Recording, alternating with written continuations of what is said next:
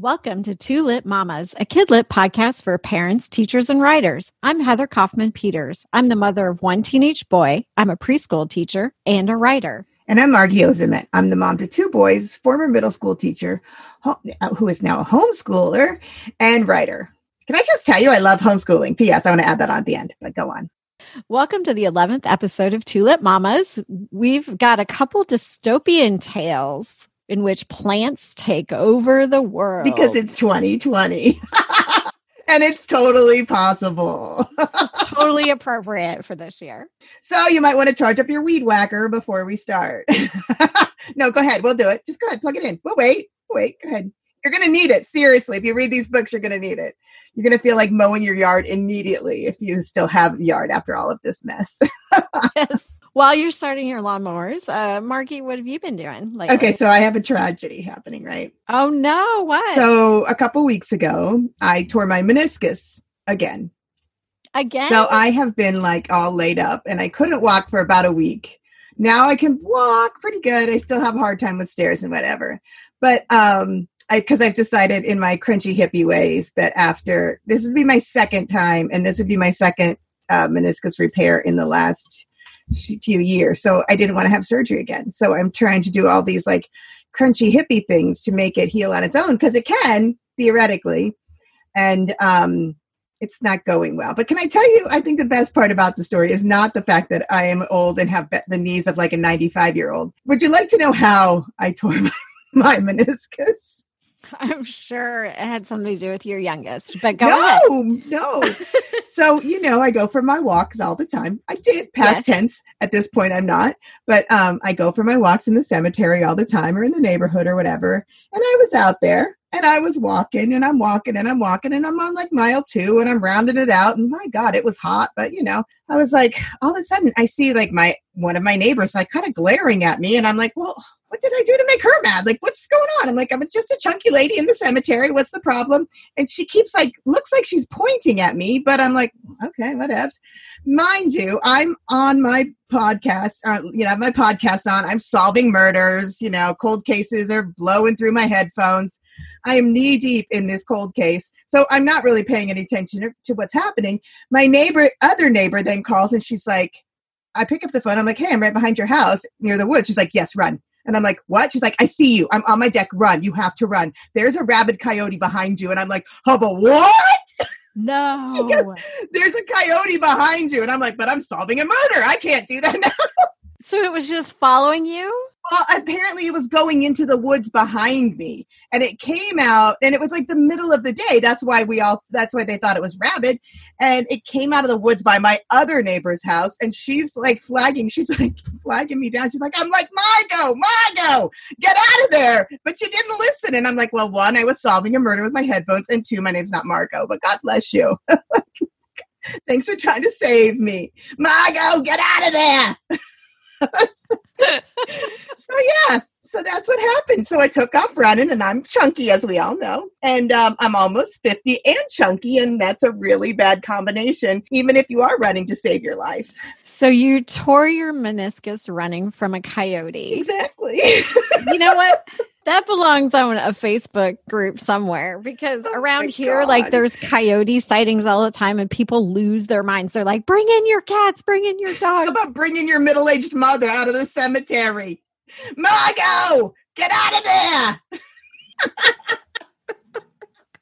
Oh my gosh. So anyway, I'm icing. I'm elevating. I'm taking collagen, everything. Because, I can't. Like, I went to the doctor and he was like, I'm sorry, yeah. Can you repeat that again? How did you do this? And I was like, shut up.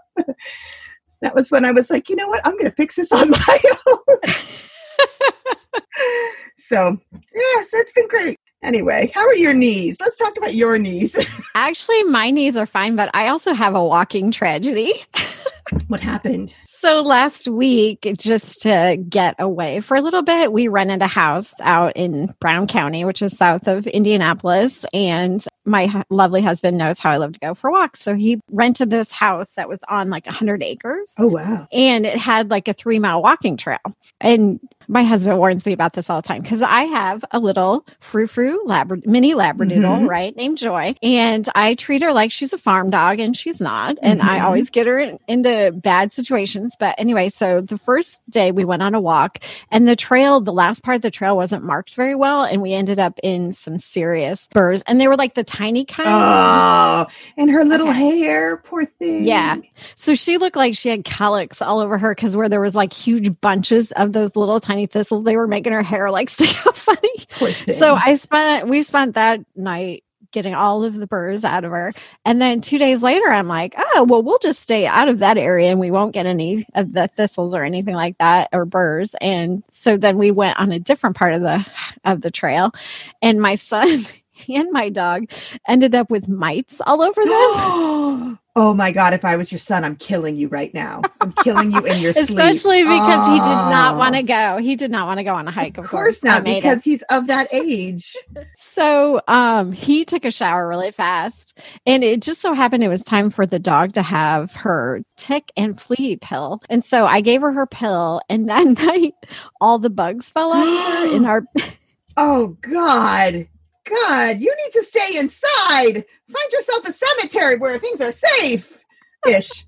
We didn't see any coyotes, but that was good. But yeah, so my husband was not happy with me. But anyway, so my poor puppy probably will need a vet visit tomorrow. So we'll see. Oh my God. Well, see, that's what happens when you try to get away. It's irrelevant. I know, right? There's no escaping 2020. No, it follows you everywhere like a rabid coyote. Just looking at your heels, and you're just a fat girl trying to run away. I feel like on that note, we should probably get started. I mean, these were like the perfect starters for this because clearly nature's out to get us, just like in these books. All right, so if your weed whackers are ready, shall we get started? All right, today we're talking about 2 riffs on a similar theme: killer plant, little shop of horrors. All I think of. We're talking about Bloom by Kenneth Opel and Forgotten City by Michael Ford. And later on, we'll give you Pick 6, our top classic sci-fi book. So let's get started.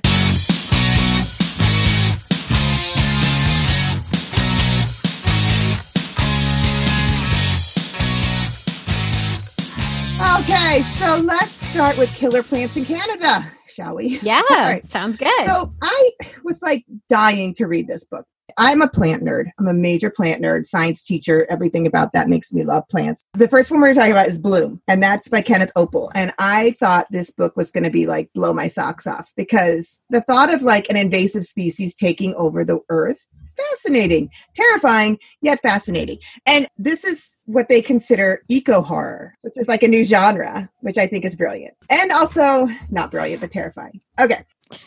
Because again, sometimes when you live in the woods, things come out of the woods that are terrifying. So, and this is book number 1, and it's called The Overthrow, Bloom, The Overthrow. And it's the first of 3. And the next one will be coming out in, I believe it is December 12/1 of 20. And it is called Hatch. And the third one is called Thrive. And it is slated right now to come out in summer of 21. So it's definitely a continuing story to the point where you kind of feel unfinished when you're done with it. Because you're like, oh, okay, which, it's good and bad. So basically, this one came out just this year in 2020, like he was predicting it or something. I don't know. But an alien plant arrives on this isolated Canadian island. And then slowly it starts to pop up worldwide. So these like mysterious, thick, black, thorny vines suddenly like start sprouting up. And they're like, they're black and they kind of look like barbed wire. It's sort of the way they describe them.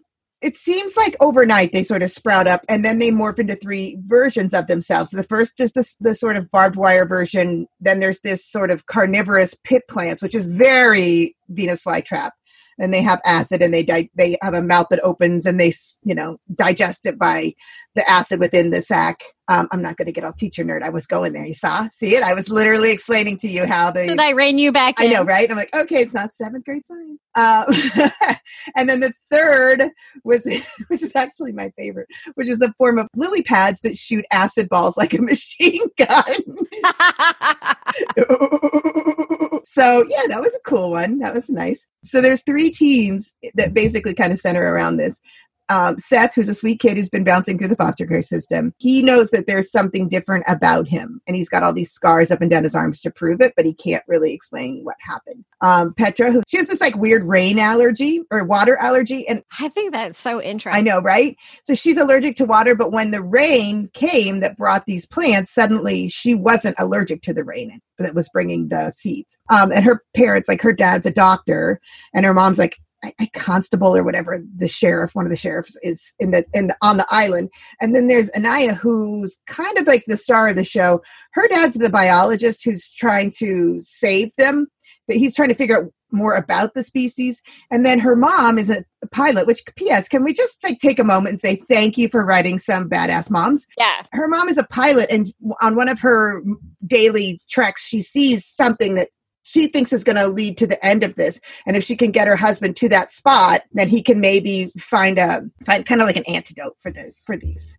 So that's basically it. And then as the things move on, of course, they start to take over. The plants are taking over the entire island. They're taking over the entire world. They're threatening the food supply. You can't burn them because they give off toxic gases. You can't cut them because they're too sharp. And, it's just this like one thing after another. And then pretty soon, these 3 kids realize that they have a very strong connection to these plants and they are immune to whatever the plants do, the pollen and everything else. So that's all I'm going to say. But anyway, that's basically a summary. This book was so freaking high octane that I was like, oh my God, stop. It's too much. It was too much for me. I mean, I'm old. I am not a 14-year-old or a 12-year-old. Or a 10-year-old who would be reading this book. But it's just like it was just like an adrenaline ride, and not in a good way. Like sometimes I feel like, okay, can we stop getting eaten by plants and hear something else?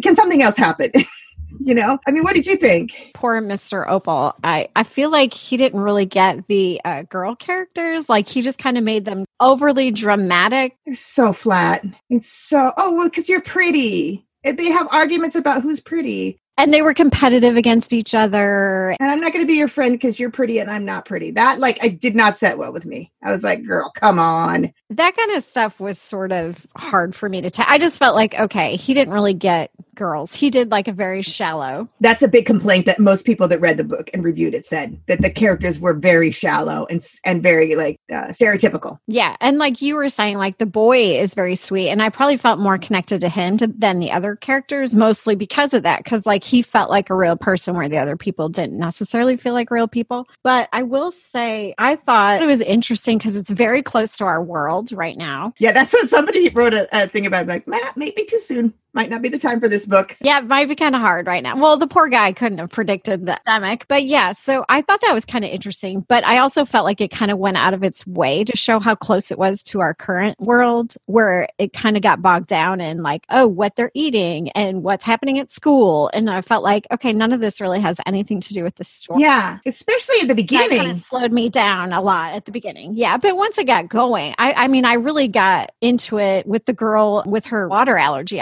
That's where I really started to be like, ooh, okay, this is different. This is really cool. A water allergy is fascinating. I always think it's interesting to think about allergies anyway, just because it's like, if we all evolved on this planet, like, why are we allergic to things? Well, now you just gave it away. Well, they aren't allergic to it when everyone else is. Dun, dun, dun! Well, and I also like that idea too. I thought that was an interesting play on the story where they had these horrible allergies that were keeping them separate from the world. And then all of a sudden it flipped. Yeah. And everybody else was horribly allergic and they weren't. And I thought that was really kind of a cool play on it. So then everybody else is suffering, but they're not. What did you think about the world building?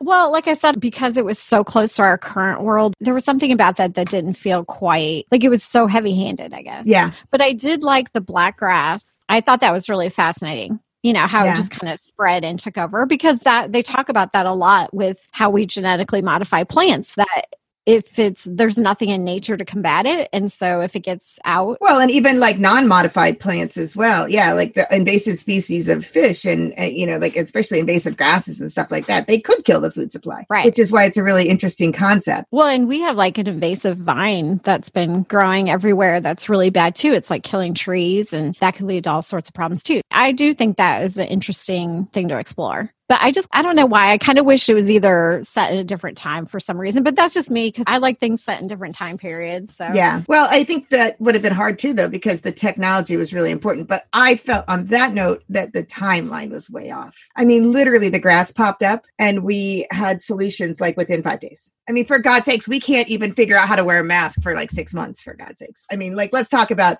yes, okay, I'll give it to you that Canada might be a little more on the ball than other countries, but ain't nobody fixing the problem, evacuating the island and solving the problem in a few days. It just, like, it's crazy, it's too much. Well, I suppose it was kind of convenient because it was set on an island. To begin with, yeah. And then it wiped out most of Canada by halfway through the book. You're like, oh, well, they weren't Canada. Good to know you.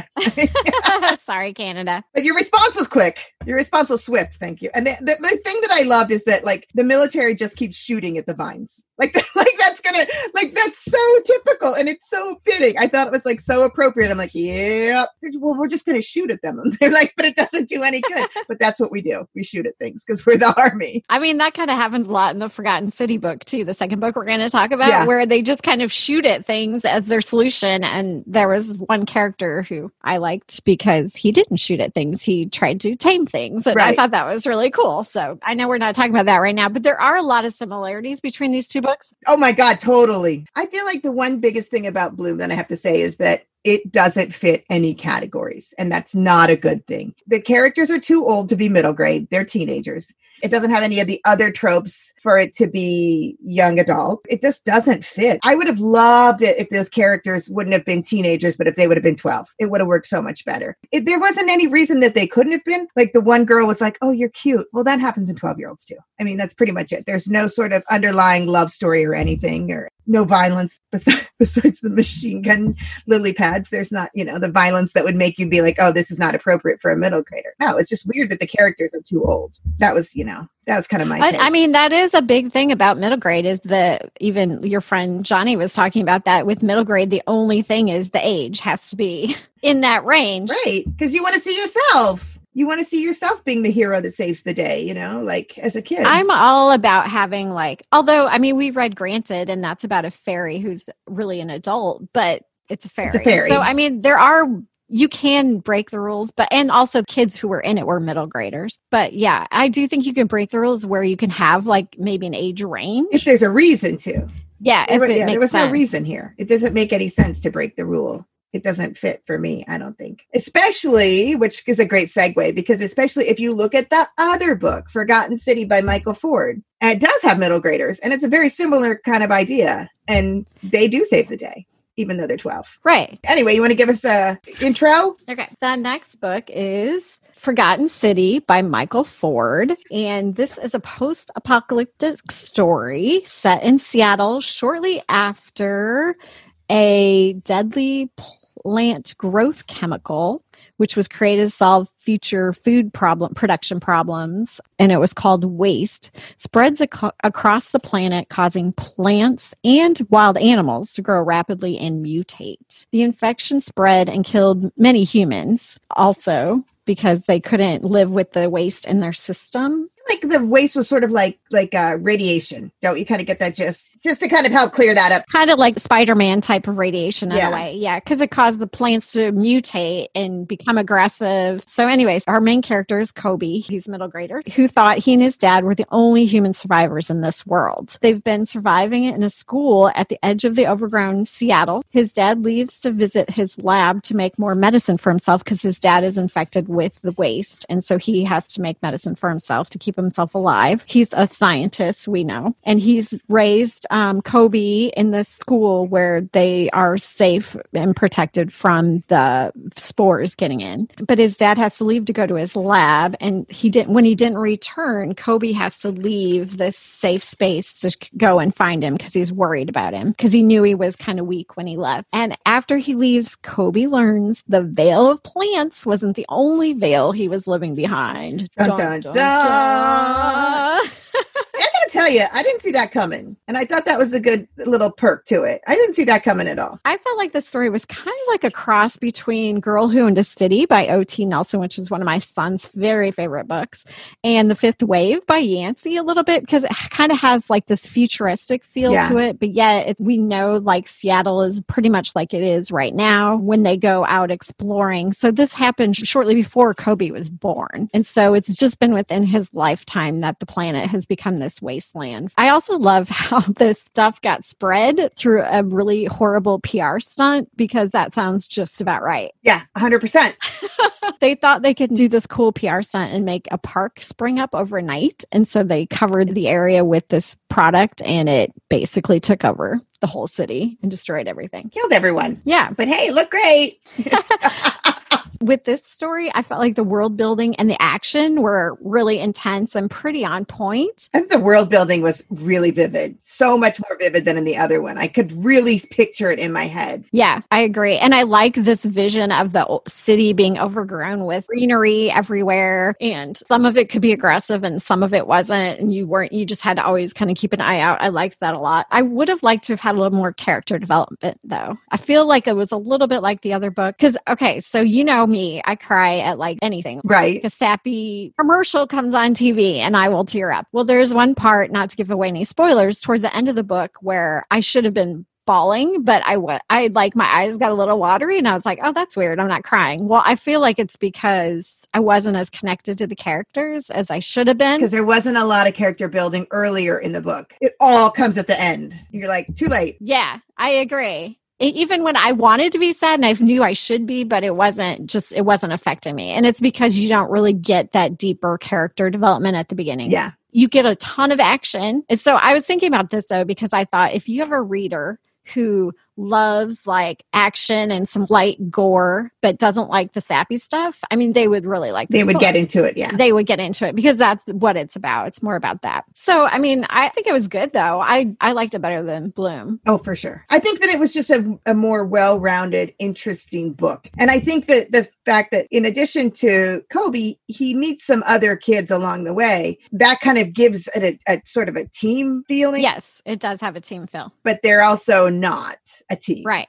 You know, but nobody knows that. And sort of his innocence is what gets him again and again and again. And I felt like that was a nice part of developing that main character that didn't happen in the other book. Yeah. So, you know what I mean? Even though he's very smart beyond his years in many, many ways, he's also very, very not smart when it comes to, because he's never had any people. Right. No people around him. I like the parts where he would feel weird when people touched him. Yes. And I was like, ooh, that's so good, because that's true. If you were just you and one other person your whole life. Somebody had said in a review, they said, this is great for kids that are too young to read, like Maze Runner. Yes. Or some of those bigger dystopian ones. It was like, it's a better one for kids, littler kids to read. So if you aren't quite ready to make the jump, or you're not old enough to make the jump into some of those classic, like Maze Runner type of books, this is a great one. And I feel like that's right on the money. Yeah. I was torn between saying it's lower or upper middle grade, because there's nothing about the story that doesn't make it okay for lower middle grade. But it is a little bit gory. There's a lot of blood.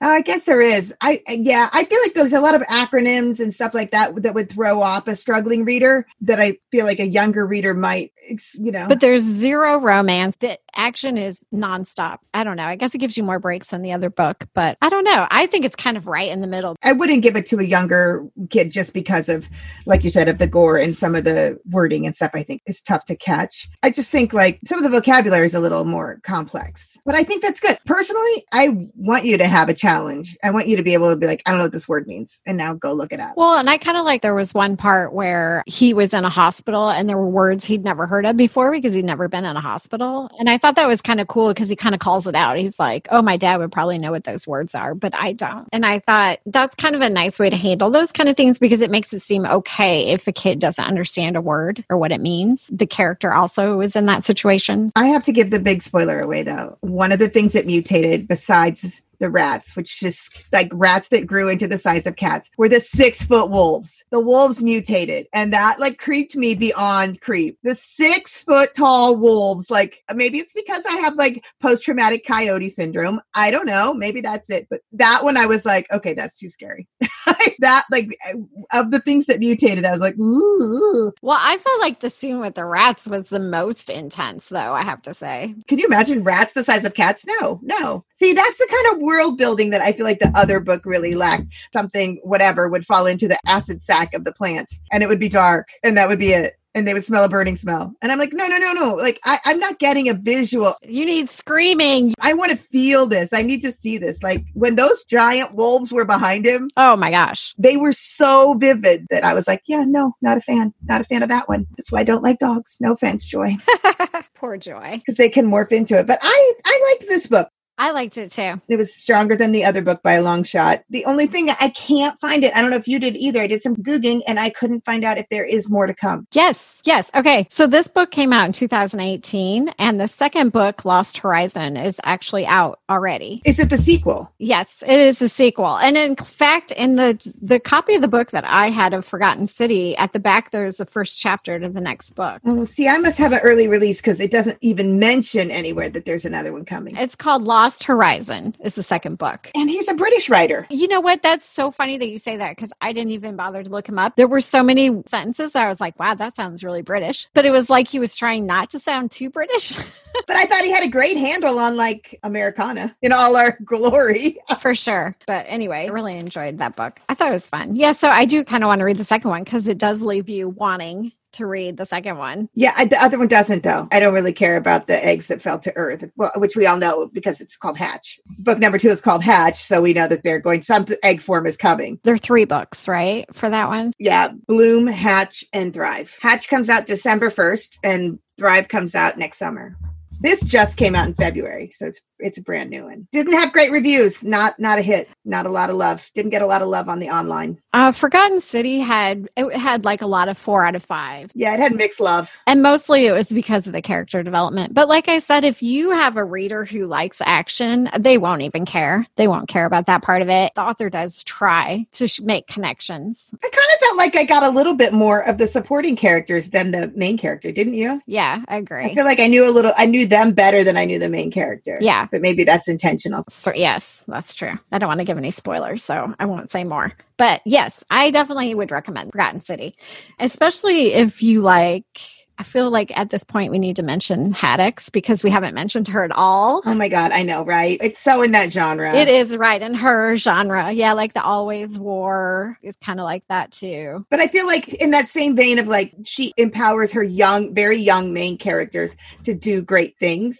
Right. That's exactly what happened in Forgotten City. These are very young main characters who did, because the youngest, the one supporting character, what is he, 7 or 8? Yeah. The one who's really the bravest of all is the one little guy. Right. I love that. As a middle grade reader, that's what I want. I want to see some 7th grader or some 7-year-old and a 7th grader or whatever that can just take on the world and save the day just because they have these amazing abilities to sort of make it happen. Right. The adults are sort of like the supporting characters in that book. Or the enemy. Dun, dun, dun. And you don't know who to trust in the adults always, which is fun. I love that. Yeah. It's a good middle grade trope. You know, that's the other thing you were talking about. The Bloom book didn't have a lot of tropes. I mean, I don't know if we've talked about that before, but it's like, I think people think that a trope is a bad thing, but if you're writing in a genre, you need to include some of the tropes that people expect to read because that's how they know. If they love the genre, that's how they know they're reading the genre. And you might think you're being smart and sophisticated and unique. But you're not. But you're not. You're just going to annoy You just made people. A terrible flaw. Yeah,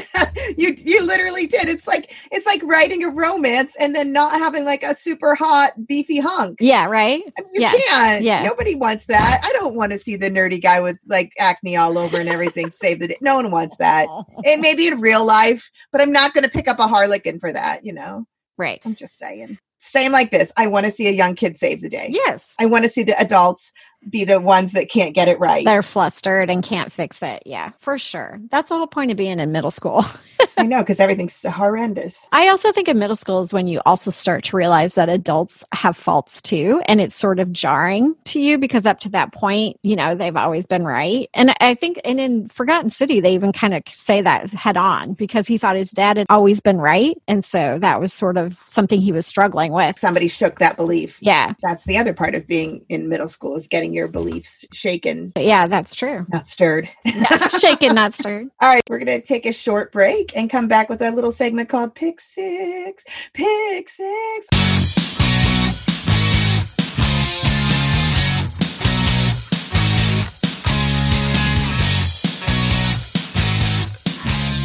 This time we're going to talk about our 6 favorite classic sci-fi books. Since we've had Man-Eating Plants, I feel like it's appropriate, right? Yeah, I like it. Well, I knew you would, you sci-fi nerd.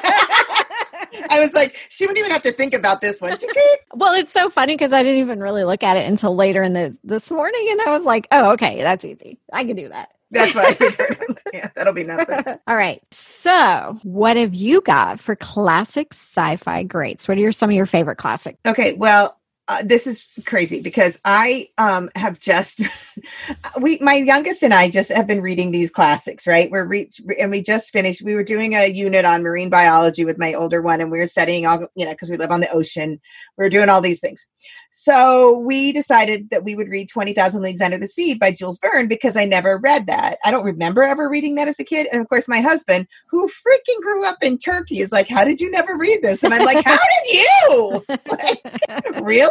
I was like, "Oh yeah, we read it in Turkish." And I'm like, "Oh, all right."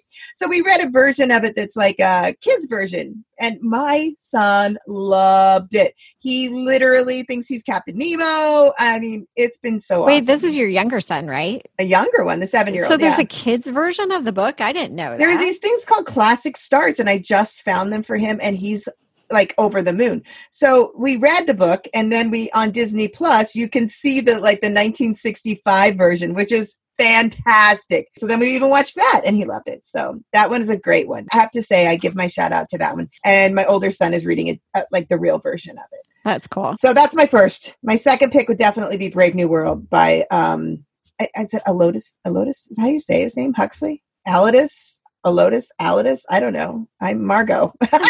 Yeah. Margot, get out of there. That's not my name.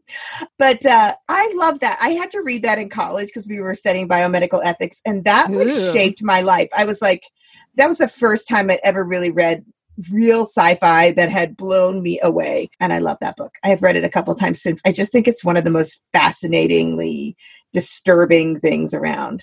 So I love it. That's cool. All right, what do you got? Give me a couple. Well, I'm going to go with, so you picked 20,000 Leagues Under the Sea. Well, I picked The Time Machine by H.G. Wells. I love that story. I always pick that one. I have to say, if you read sci-fi, you have to be a little bit of a fan of Victorian era sci-fi. I just think it's so fun. And I love this book. And also there is a bad old movie, probably set around the 60s also. I don't know. But I love the movie. It's so great. I love those movies because your kids can watch them. Oh, yeah. You know what I mean? Like, they're not like, there's no nudity, there's no boobies, there's no nothing you have to worry about. It's great. And I think that the movie did a pretty good job of keeping close to the story because the story is not very long. So it's pretty good. So yeah, I just love that one. I love the idea of building a machine and disappearing into it. Especially now. You know me, I love time travel. Yeah, especially now. Just bypass 2020 if you're traveling. So anyway, that book came out in 1895. Can you believe that? Is that really how old it is? Yeah. Wow. Because it came out after Frankenstein, which was the very first science fiction book, which we have to call out since it was written by a woman. I thought 20,000 Leagues Under the Sea was the first one. No, Frankenstein is considered the first science fiction because it combined medical science with horror. I did a course on science fiction, a college course, and she's pretty much credited with being the first science fiction author. Of course it is. Sisters are doing it for themselves, girl. I know, right? How did they get shoved out of the genre? I don't know, but they're starting to make a huge comeback, so that's good. And then my second book, I would say, is Mrs. Frisby and the Rats of Nim. I almost picked that one too. I love that story. That one, like, I was emotionally scarred by that one, though. Really? When I was a kid. Why? It was sad. It was sad. I guess it is sad, but I don't know. I think it's a pretty cool story. It's a Newbery winner. It came out in 1971, so it's a year younger than I am. It's a year older than me, so that's good. I was a baby. But it kind of combines like animal fantasy, which is so fun, with science fiction. And it made me think about like other things because that's kind of what science fiction is like. I mean, there is true science fiction stories, but I feel like that's sort of the new thing is to mash it, like fairy tales and science fiction, like the Cinder series and all that. I don't know. I just feel like that's kind of a new thing now, the mashup with science fiction and something else, which is cool. Yeah, it is because, like it opens up the interest level to more people. Right. Because I think a lot of people get turned off by sci-fi because they're like, oh, it's too hard to get it all straight or whatever. Right. If the world building is intense, that can be overwhelming to people who aren't into the genre. Yeah. Okay. What's your last one? My last one is, I guess it's hard to say it's a classic, but it is from 2005. So that's like 15 years. Does that make it a classic? In Cars, it would. The Uglies by Scott Westerfield. That's the 3 series. I have never read those. You would love them. They're so good. And the girls that I used to teach with in Indianapolis, they were the ones who told me I needed to read it and get hooked on it because, of course, they'd read them when they were in middle school. Hello, that hurt. So what are they about? They're basically like 2 separate, I guess, not races, but you're born ugly. And when you get a certain age, you'll get made into one of the beautiful people. And the lives of the beautiful people are perfect and wonderful. And they live in a whole nother world. And once you've had your plastic surgery to be made a beautiful person, then you're not allowed to associate with the uglies anymore. And it's funny because it's kind of like that. Do you remember that really old Twilight Zone with the pig face people? Yes. I'd always think of that. It's very much like that. So they're good. I really like them. I think they're really cool. And they're very Twilight Zone-y. So what's your last one? My last one is The Hitchhiker's Guide to the Galaxy. Oh my God, I almost picked that one too. I love that book so much. It's so fun to read. I didn't read it until I was in my late 20s, but it just cracked me up. Like it's one of those that just entertains you as you go along. It's so funny and it's so like snarky and sarcastic and silly. It's a British author again. So Douglas Adams. I always wanted a babblefish. Yes. Like when I lived in Turkey, I'm like, oh my God, if only the babblefish was real. Like, oh my God. And I honestly think the rule to always have a towel with you is like a really smart rule. How often do you need a towel? I just always like that too. But, I definitely think that kids could read that book because there's really nothing in it. For sure. So I looked up on Common Sense and they said it's good for 12 years and up. And I totally agree. And I also think you could probably read it to a little bit like a 10-year-old would if you read it to them. Yeah. It's kind of a dense and it's a big book. So it might be intimidating to them, but it would be a fun book to read out loud. Yeah. And there is a movie to go with it too, which is pretty cute. We just were watching one a few weeks ago. There was a BBC version one from the 80s. The kids and I were watching it. So yeah, exactly. That's the one. Yeah. I mean, that book really talks about like materialism and bureaucracy and what's really important. And yeah. And who doesn't love Arthur Dent? I mean, come on, sweetest little man who gets scurried off. I think it's a fabulous book. But, I'm looking at all of them, even The Uglies, which is actually a YA book. I would say every one of them would be great. I think Brave New World would be hard to understand parts of it. But if you had an 8th grader, I think they could handle it. I don't think there's anything that would be beyond attainable. Yeah, The Time Machine's a pretty easy read. And then the Mrs. Frisby and the Rats of Nim is, of course, that's made for that age group. I think my mom read that to us when we were little. So I guess that does it for this episode.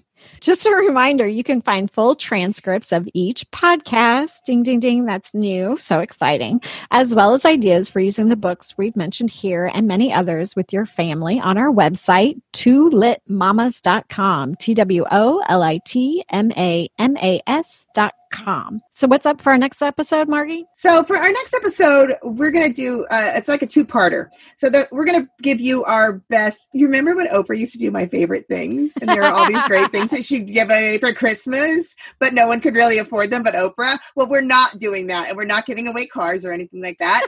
But what we are going to do is give you some really great recommendations for holiday gifts. So the holidays, believe it or not, I can't even believe we actually are still alive and we've made it this far. We're almost to the end of this year. Woo!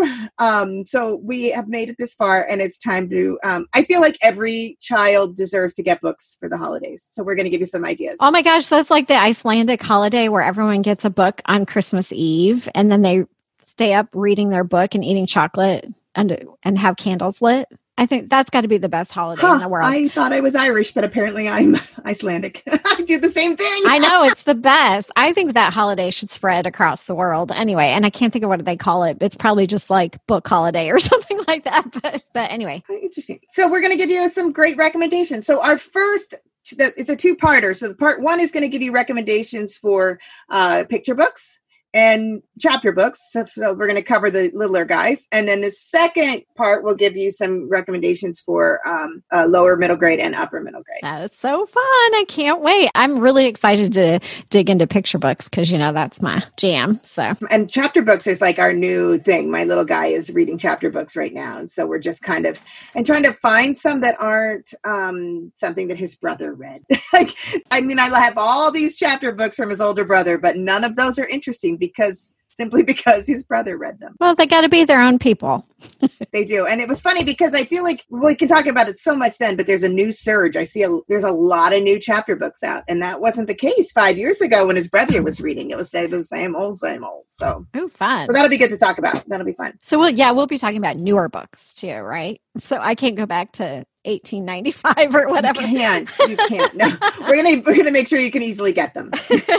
And if you want a good tale about book shopping, go on up and check out the blog. My sons and I went on a book shopping adventure at an Unlikely Story bookstore in Massachusetts. She just loves to rub that in. Right? I know. It's Jeff Kinney is founder of that bookstore, who is the Wimpy Kid. So go check us out on our blog. Thank you for listening to Two Lit Mamas. We really appreciate your support. If you'd like to learn more about us, you can visit our website at www.twolitmamas.com. TWOLITMAMAS.com, where you can sign up to follow our blog that Margie just mentioned. And we're also on Facebook under Two Lit Mamas, and on the Instagram under Two Lit Mamas Podcast. We got some cool stuff on there. We got some really cool stuff on there.